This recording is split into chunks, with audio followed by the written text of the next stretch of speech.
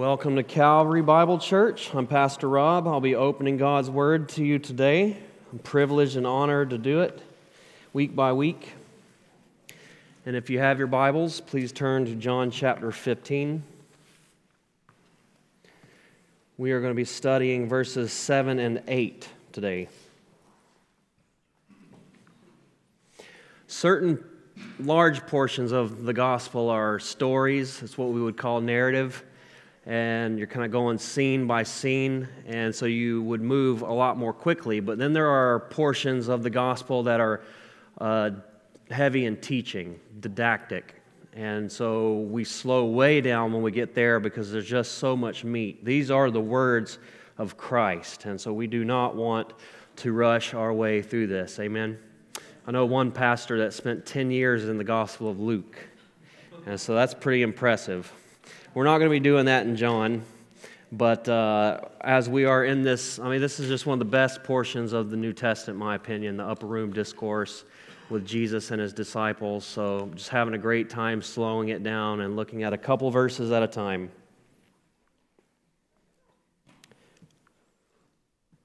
All right. Well, would you join me in prayer?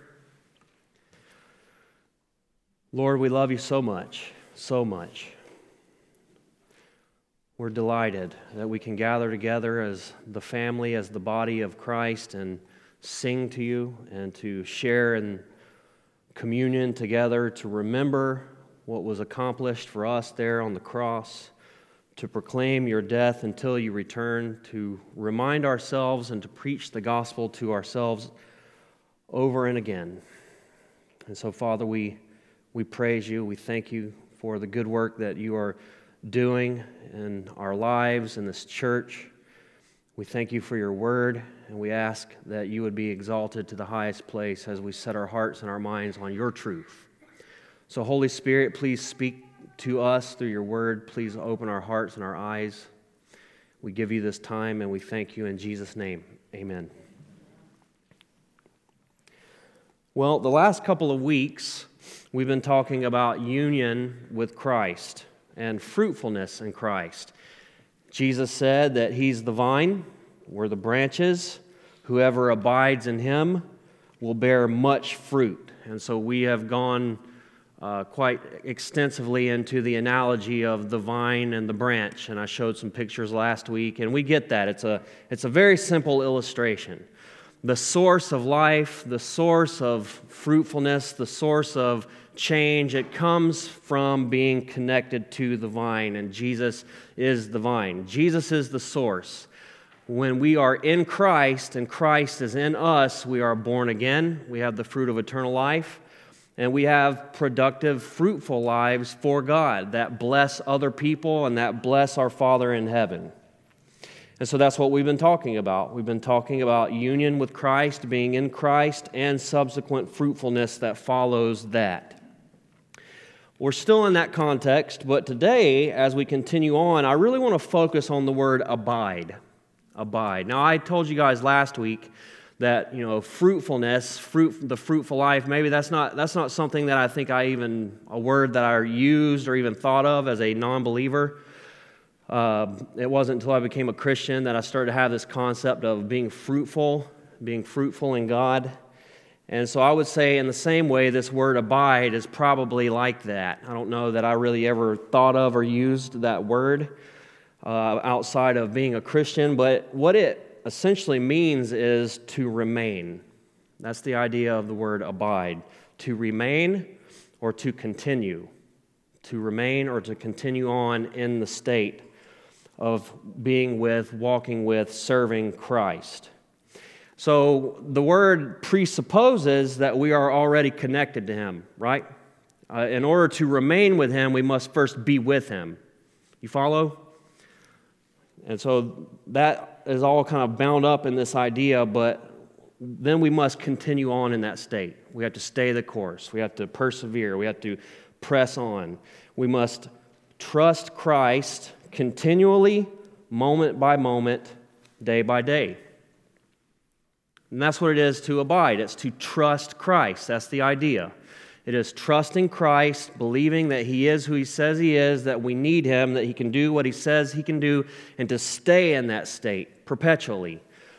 To abide in Christ is to believe Him and trust Him, and it is to continue believing and trusting Him. And therein lies the challenge, because that doesn't come so naturally for us so often. We have a propensity in the human heart to wander. That's why there's that song, Prone to Wander. Lord, I feel it. You ever heard that line before?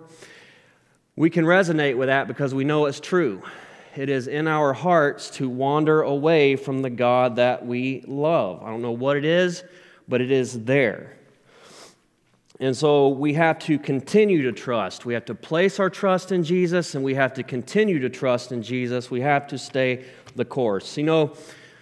To trust Jesus and then veer away and put your trust in something else is kind of like jumping out of an airplane with a parachute on, but you're concerned that the parachute might not work, so you have a rope tied around your waist that's still tied to the airplane just in case. Well, that makes no sense, right? Obviously, and we know what would happen when you reach the end of that rope. It's over with. But that's kind of what it's like to put your trust in Jesus, but then to say, however, I'm going to begin to put trust in other things like myself or my ability to keep the law or, whatever, fill in the blank. That's kind of the foolishness of it. And see, this was the very thing that was happening with the Galatians. In the letter to the Galatian Christians, as you follow through that letter, there's this theme here. And the theme is that they started out well in Christ by faith, but they were tempted to go back to the law. That's the same thing that was happening with the Christians in the book of Hebrews. Paul says in Galatians 1, I'm astonished that you are so quickly deserting Him who called you in the grace of Christ and are turning to a different gospel. Not that there is another gospel, but there are some who trouble you and want to distort the gospel of Christ. There were people there saying Christ is good, but Christ is not enough. You need to keep the Old Testament law. You need to depend upon good works to truly please God in addition to Christ. In chapter 3, he says, O foolish Galatians, who has bewitched you? It was before your eyes that Jesus Christ was publicly portrayed as crucified. Let me ask you this. Did you receive the Spirit by the works of the law or by the hearing of faith? Are you so foolish, having begun in the Spirit, are you now being perfected by the flesh? So they started out well. They began in faith. They began in the Spirit, and now they're trying to revert back to keeping the rules, being a good person, obeying the laws of Moses in order to be pleasing in the sight of God, and it just doesn't work. Keeping our rules, whatever those might be, doesn't do it. That does not and will never make us pleasing to God. It is faith in Christ. It is trusting Jesus and continuing on in that state of trust. Paul says in Galatians 5, for freedom Christ has set us free. We've been set free. Stand firm, therefore, and do not submit yourself again to a yoke of slavery. Do not take that slavery back on yourself. He says, I, Paul, say to you that if you accept circumcision, Christ will be of no advantage to you. He's talking about one of the real key components of the Mosaic law. He says, I testify again that everyone who accepts that is obligated to keep the whole law. If you say that you want to keep God's law, then you have to keep it all. You can't just pick and choose, I like this law, I like that law. And if you break any law, you're guilty of breaking the entire law. And Paul says that you are severed from Christ, you who would be justified by the law. You have fallen away from grace. And so let that be a warning to us. We have begun in the Spirit, trusting Christ by faith. We are connected to Him. We are abiding in the vine, and let us continue on to that end. Amen? Continue to trust Christ for salvation. Continue to run to Him for all of your needs, for your source of life and fruitfulness and usefulness and obedience in God. Now, the larger portion of Scripture here, Jesus gives us several reasons why we should abide. He says we should abide in Him so that we will bear fruit. We've been talking about that. He says that we should abide in him so that we would glorify God in bearing fruit. And that's what we're going to talk about today. He says that we should abide for our own assurance so that we can have assurance in our own salvation. He says that we ought to abide out of love because we've been loved by God and we love God, therefore it follows that we will abide. And he says that we ought to abide for the sake of joy, that we would have his joy. And so today, we're not going to talk about all of this. We're going to really hone in on predominantly glorifying God, abiding in Christ for the glory of God. As you grow in Christ, you become very aware that the glory of God is the chief end of man. It is the ultimate reason why we live. It is the ultimate end to all things that we do. Whether we eat or drink, whatever we do all for what? Say it like you mean it. Say it like you've heard it before. Okay, we do it for the glory of God. And so I want to focus on that today. That's what we're going to focus on. So really 3 points in these 2 verses, and I'm going to read these 2 verses every time that we go to the next point. And so the first thing that we see that brings the Father glory is answered prayer. Answered prayer is a fruit of abiding in Christ, and God is glorified in answered prayer. We love answered prayer, don't we? Let's look at verse 7 and 8. If you abide in me and my words abide in you, ask whatever you wish, and it will be done for you. By this my Father is glorified, that you bear much fruit, and so prove to be my disciples. If you are Christ's, and Christ's word is in you, then you can have confidence in prayer. That's an amazing thing to consider. The God of all creation, the God of heaven and earth, tells us that we can have confidence, that we can come to him with expectation in prayer. We can have confidence in prayer through our union with Christ, such that Jesus said that whatever we ask will be done. That's amazing. That's an amazing promise. Now, this is not a blank check. This doesn't mean ask for a Lamborghini or ask for, selfish gains and wants and pleasures. That's not the idea here. He's talking to disciples. He's talking to people who are abiding in Christ and who has Christ's words abiding in them. That's the idea. And so one commentator puts it like this: abiding is the secret of successful prayer. Abiding is the secret of successful prayer life. The closer that we get to the Lord, the more we will learn to think his thoughts after him. The more we get to know him through his word. The more we will understand his will. The more our will agrees with his, the more we can be assured of having our prayers answered. Amen? Because we're praying in accordance with his holy will. We're praying in accordance with his heart. And that happens more and more as we abide in Christ. The more that we abide in him, the more our wills and desires align, and the more answered prayer we will have. J.C. Ryle says, Christians of this stamp, we are told, shall not pray in vain. Whatever they ask, they shall obtain. So long as they ask things according to God's mind, no work shall be found too hard, and no difficulty insurmountable. Asking they shall receive, and seeking they shall find. I don't think that was intended to be a poem, but it sounds like one actually. It rhymes. So, man, it's good stuff. There is no difficulty insurmountable to God. Ask and receive, seek and find. Is that not the promise of the Scriptures? Are those not the very words of our Lord Christ? God is glorified when we pray. God is glorified when you pray. Why?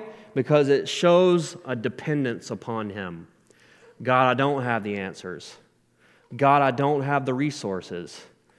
God, I don't have the strength. God, help me. I need you. Lead me, teach me, provide for me, strengthen me. We are declaring that we need him. and that we are coming to Him as the source of all good things in our lives. That glorifies the Father. The Father is glorified when we worship Him and thank Him in prayer, when we give Him the praise, when we give Him the honor. That's why we're supposed to start our prayers by "Our Father who is in heaven, reverenced be your name, hallowed be your name." How often do we start our prayers with thanksgiving? How often do we start our prayers with praise, with acknowledging certain things that are true about God and that He is worthy to be praised for? Something that my wife pointed out to me recently that really blessed me. I pray with my daughters before bed each night, and my youngest daughter, Jess, asked her to pray recently, and she started praying, and her prayers were, "Thank you, thank you, thank you."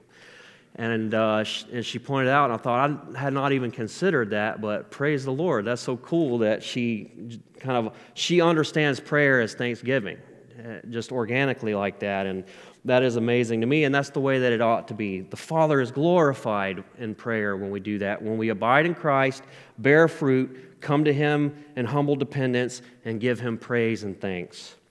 The Father is glorified when we praise Him for answered prayer. This one's a little tricky because God does always answer our prayers. Even no is an answer to prayer.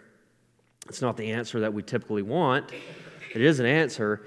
But I would say that there are probably a lot of times that God answers our prayer and we didn't even realize it. So often we pray a prayer and forget that we even prayed it.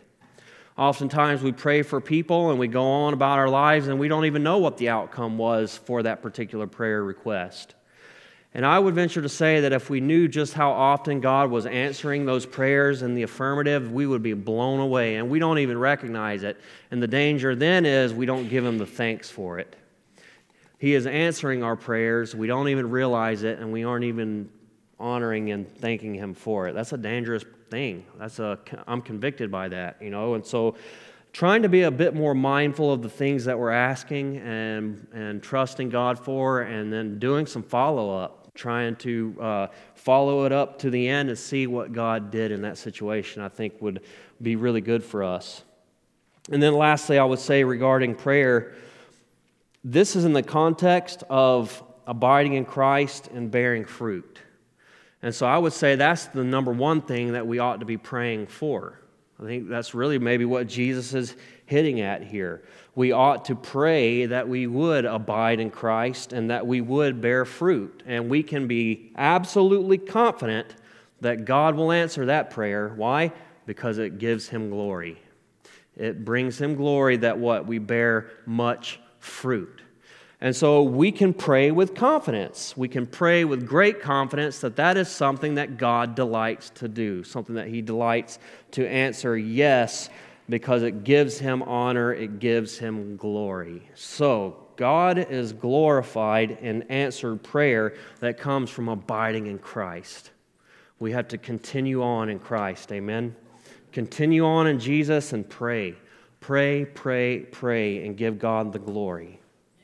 And that brings us to our next point. The Father is glorified in your fruitfulness. That's what it says. We're going to really dig into this now, and this is the point which I really want to deal with the issue of the glory of God. The glory of God. We talk about it a lot. I want to break that down a little bit. So the Father is glorified in your fruitfulness. Let's look at those two verses again, verses 7 and 8. If you abide in me and my words abide in you, ask whatever you wish and it will be done for you. By this my Father is glorified, that you bear much fruit and so prove to be my disciples. Jesus says that the Father is glorified in bearing much fruit. Now this makes sense to us. Just as an artist is glorified when people enjoy the work of their hands as they look at the painting and they're in awe of the skill and the expertise of the artist, of the painter, whatever, a musician, you understand?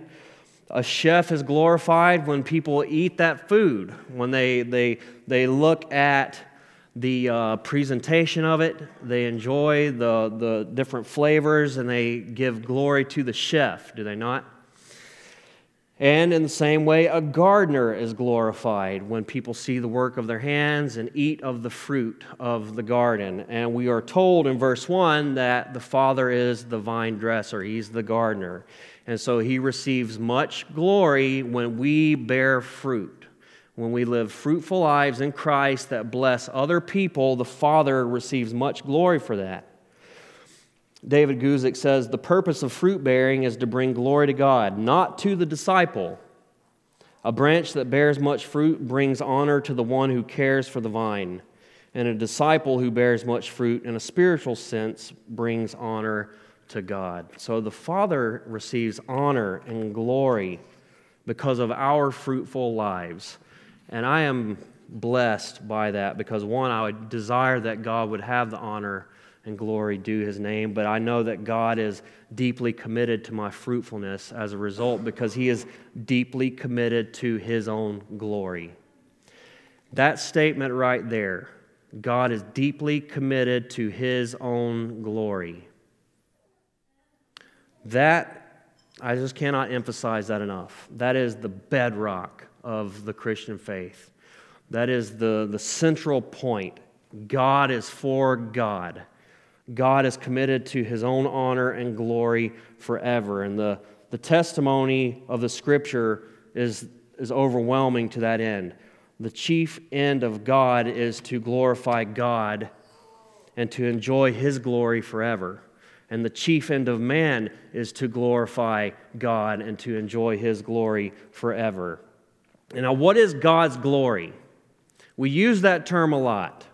What is God's glory? Well, there's a few different ways in which that can be used. In one sense, God's glory is, in the Bible, it's the light that shines from His manifest presence. He dwells in unapproachable light. In a sense, that is the radiance, the glory of God, if you will. But God's glory is the sum total of all of His perfections. The more that you read and study and learn about God, it just blows my mind. It just takes me to a deeper place of worship as I consider God, His nature, His attributes, His works, the works of His hands. As you consider the fact that God cannot learn anything because He knows all things. If you consider the fact that God cannot change, He does not change, He can never improve upon who He is or be better because He is perfect in all His ways. As you go on to consider all of these different facets of the character and nature of God and the fact that God is all of those things 100% simultaneously perfectly, He never suspends one to exercise another. What is God doing right now, you might ask? He is simultaneously exercising all of His attributes. I mean, it's amazing. And that is God's perfections. Those are His perfections. That is the glory of God. God is magnificently greater. He is uniquely different, and He is altogether other. There's nothing, no one like Him. He is high and lifted up. Isaiah 40:25 says, "To whom then will you compare me that I should be like Him?" There is no one, nothing like our God. Amen? High and lifted up. The book of Hebrews says that when God swears an oath, He swears by His own name. Why? Because there's no greater name for Him to swear by. When we swear by something, when we make an oath, we tend to try to base it upon something greater than our own word, greater than ourselves. That's an impossibility for God. God has to swear by His own nature.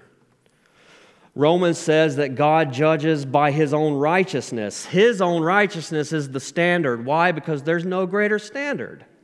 There is no greater standard by which God could judge because He is the most righteous of all, perfectly righteous. And the Bible declares that God delights in His own glory above all else because there are no greater perfections or glories for Him to be enraptured by other than His own. If the Father delighted in anything above Himself, He would be an idolater. Think about that one for a second. If God delighted in anything above Himself, He would be an idolater. He can do no other than to delight in His own perfections and to enjoy His own glory. Now that might sound bizarre to our ears. We might hear that and think that sounds kind of egotistical, you know. What is that noise? Is that coming from up here? Okay, sorry. If I didn't know if it was coming from behind me. It sounded like it was. It's almost as if God thinks he's God. You know? Who does he think he is? He's God. He's God. And he is glorious. He's high and lifted up. He's transcendent. He's majestic. And he is worthy to be praised, adored, and enjoyed forever. John Piper says, "Why is it important to be stunned by the God-centeredness of God? Because many people are willing to be God-centered as long as they feel that God is man-centered." Think about that. Many people are willing to be God-centered as long as they feel God is man-centered. It's a subtle danger. We may think we are centering our lives on God when we're really making him a means to self-esteem. And that really is the zeitgeist of this age. I mean, God is really into us. He is really into us. And so we're all about God because God is all about us, and He exists to do our bidding. He exists to make our lives better. He exists to fulfill us and to give us true purpose, and on and on it goes. But that, God forbid, may it never be. God is the chief end of all things, and His glory is to be put on display forever. And we exist not for our glory, but for the glory of God. Matthew 5:16 says that we're to let our light shine before others so that they may see our good works and give the glory to our Father who is in heaven. We do what we do for the Father's glory who is in heaven. Ephesians 2:7 says that in the coming ages, God will show the immeasurable riches of His grace and kindness towards us in Christ Jesus. For all of eternity, God is going to be putting His grace and kindness on display through us because we're in heaven, because we are redeemed, because we have been saved, justified, glorified, and the fact that we are even there is a testament to God's faithfulness, His goodness, His kindness, His grace, and all of that will be put on display for all of eternity. Ephesians 2:10 says that we're the workmanship. We are God's workmanship, created in Christ Jesus for good works, which He prepared beforehand that we should walk in them. That word workmanship there, it comes from the Greek word poema. It's essentially the word for poem. And so the idea there is we are the work of God's hands. We are God's work of art, if you will. And again, that is so that the artist, the poet, would be glorified through the work of his hands and his mind.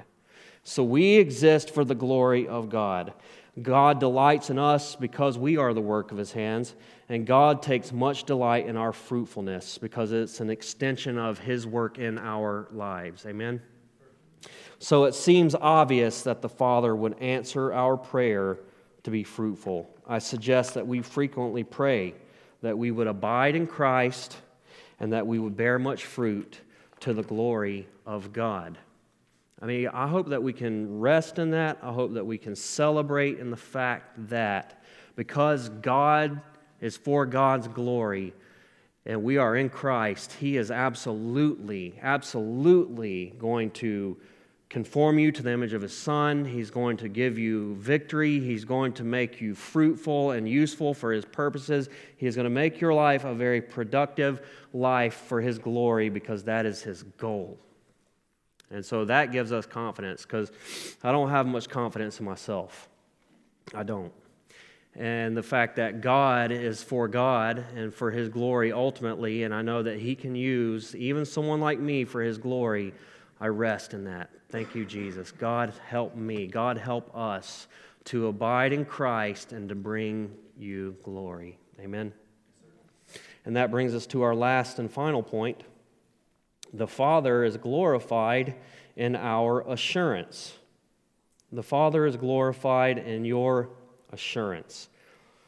Look at verses 7 and 8 again. If you abide in me, and my words abide in you, ask whatever you wish, and it will be done for you. By this my Father is glorified, that you bear much fruit, and so prove to be my disciples. Emphasis on prove there. If we abide in Christ and His words abide in us, we bear much fruit, and we so prove to be His disciples. This brings us to the doctrine of assurance. Assurance is one of those things that all Christians can have, should have, must have. You know, in the book of 1 John, there are 4 things that he desires of us, 4 reasons why John wrote that little epistle. 1, that our joy would be complete, so that we would be joyful Christians. 2, that we would not sin, but if we do, we would know that we have an advocate with the Father, Jesus. 3, so that we would not be deceived. And 4, that we would know that we have eternal life by trusting in the name of Jesus Christ. So those are 4 things Christians ought to have: joy, holiness, doctrinal security, and assurance of salvation. And here we're talking about assurance. You must have that as a believer. And so many Christians don't have that. They don't live their life from a place of joy. They live their Christian life from a place of, torment even at times, constantly doubting their salvation, constantly thinking God is mad at them, constantly thinking that God paid such an awesome price to win them, but now He cannot wait to smite them. Right? Isn't that how we live our lives so often? Everything that God did to win us, and now we live under this weight that God's going to get us the first chance that He gets. That is so unbiblical. That does not glorify God. God is glorified in our assurance. One article I read, it says, assurance of salvation is a God-given confidence for every true believer in Christ of their present approval and future acceptance by the Father. We have His approval right now. I like that word, approval. Many people are living for the approval of another. Many people are living for the approval of, say, a spouse or their boss, or you fill in the blank. Many people are living for the approval of someone else, and there are people that are living for the approval of God when you already have it in Christ. If you're in Jesus, you have the Father's approval right now. Stop striving for something that already belongs to you. I heard a story, I don't want to butcher this, but it was about and I'm pretty sure this is a true story.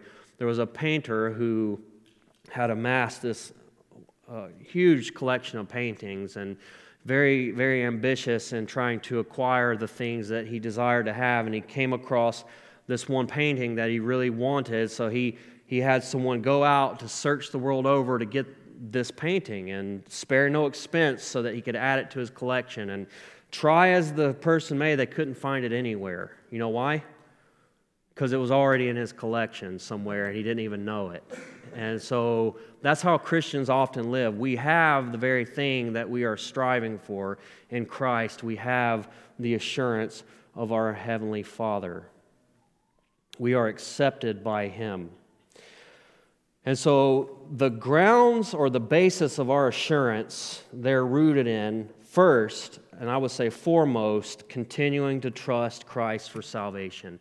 That is where our assurance must lie, first and foremost. I am trusting Christ for salvation just as much today as I was the day that I bowed the knee to Him. I'm recognizing more today than even then that I need Him more now than I realized even then. And so I'm continuing to trust in Him. I'm not now looking to myself to be able to do better because I know better. I'm still trusting Christ for salvation. I'm still abiding in Him. I'm still looking to Him as the author and perfecter of my faith. And so that is, number one, the grounds of our assurance. But it is also the promises of God, believing and resting in the promises of God. I've talked about this frequently. John 6, it's one of the greatest ones, that Jesus will not lose any that the Father have given Him. He will raise them up on the last day. That is an assurance that we can take to the bank. Are we resting in that? We have assurance in the Holy Spirit. The Bible says that we are sealed with the Holy Spirit. That is to say that if you have the Holy Spirit of God, that is God's down payment. That is God saying He is going to make good on His promise to you, that you will be with Him in paradise one day. And He is giving you this demonstration here and now that He means business by giving you His Holy Spirit. But lastly, and Jesus says, the fruit the fruit that comes from the Holy Spirit is absolutely a basis of assurance. We prove to be His disciples through fruitful lives. Abiding in Christ and fruitfulness, we demonstrate that we are in fact disciples. Fruitfulness says a lot about our identities. Matthew chapter 7, verse 15, it says, "Beware of false prophets who come to you in sheep's clothing, but inwardly they are ravenous wolves. You will know them by their fruits. Do men gather grapes from thorn bushes or figs from thistles? Even so, every good tree bears good fruit, but a bad tree bears bad fruit. A good tree cannot bear bad fruit, nor a bad tree bear good fruit." And so we will be known by our fruit, the fruit of our lives, the fruit of our confession.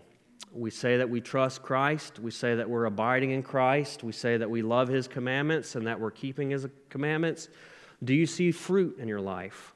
Do you see the fruit of your profession of faith? Do you have assurance that you are in Christ? Are you delighting in Him? Are you delighting in His Word? Are you being a blessing to other people? That's a huge component of this that I didn't get into because that'll really come out in the following verses. Are we being a blessing to other people? Are we loving other people?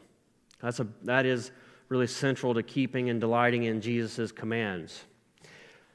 So, what is the fruit like in our lives? Well, let me just say this, kind of in closing. The Father is glorified in our assurance because there is rest in assurance. You know, when you make somebody a promise, say they're really stressed about something that's coming up, an upcoming event, let's say, and you're like, "Hey, I'm going to help you. I'm going to help you with that. You don't have to worry, I got your back." And still they're stressing out. What does that say? What does that tell you that they think about your promise to them? It's not of much meaning or worth because they're still stressing out. And so if we rest in our assurance, if we rest in the promises of God, if we trust in Him, is the Father glorified? Absolutely, the Father is glorified. The Father is glorified. You know, there's a picture I was going to show at the beginning of the service, and I totally forgot. I was hoping I'd be able to work this back in. This kind of goes along with the airplane and the rope thing, media folks, if we could throw that picture up. Okay, so I know this guy. I've showed y'all this picture before. That is crazy to me. He really trusts that rope, doesn't he? Would you say that is trust? That is absolutely trust. Let's go to the other picture. And so he's got this harness right here that is strapped to the tree, and he cuts this tree off, and of course the crane lifts it away, and it looks like it's hanging right over his face, really. And so he is resting in the assurance that is going to hold him up there. Could you imagine that if all of a sudden he thought, "I don't trust this strap," and he's just latched onto the tree like this, and he's even trying to work, he's trying to cut the tree while just, grappling onto the tree for dear life, he would get hurt. And so one thing that one of the fundamental things is in this line of work, you've got to trust the harness. You've got to lean back and rest in it. If you don't, you will get yourself hurt. And so this guy understands what it is to trust. And so, thank you, that's enough for the picture. We got to know what it is to trust Christ. We have to know what it is to lean back and to let go and rest in His promises, to have assurance in Him and who He is and what He has accomplished for us, and that He will make us fruitful and that we will bring Him glory. Amen? It speaks to the fact that we trust in His character and in His promises when we have assurance in Him. One last little quote here. This isn't exactly in line with what I'm talking about, but it's close. John Piper says that God is most glorified in us when we are most satisfied in Him. I love that. When we are satisfied in Christ, when we rest assured in His promises, when we give Him much glory, God is glorified in that. And isn't that the end to which we live now as Christians? The glory of God is the chief end. And God is glorified when we abide in Christ and bear much fruit. God is glorified in answered prayer, and God is glorified when we rest assured in Him. And we are most satisfied in that state. Amen? Let's pray. Father, we love you. We give you the glory. We give you honor. Thank you, Lord, that you have, through your Son, made us alive. Through his death, burial, and resurrection, his substitutionary payment on our behalf, through the coming of the Holy Spirit that he promised, the Comforter who indwells us, we're born again as a result. Through all of that, Lord, we have this hope, we have this confidence, this assurance. We have fruitful lives for you, God, and we thank you. Lord, we pray that you would make us more fruitful. We pray that you would give us more confidence, more hope, more assurance, that you would make us more effective so that we would bring you even more glory. We praise you, Lord. We thank you. Help us, God. We are prone to wander. We are prone not to abide. We are prone to be distracted by so many other things, so many lesser things, the shiny things of this world that do not satisfy, the shiny things of this world that do not fulfill. Father, forgive us. We praise you, Lord. We love you. In Jesus' name, amen. May the Lord bless you. May he keep you. May he make his face shine upon you. May he lift up your countenance and give you peace. May he make you fruitful for his glory. May he strengthen you in your inner person according to his glorious grace. May he give you assurance and rest, and may you rejoice in answered prayer this week. And may he go before you. In Jesus' name, amen.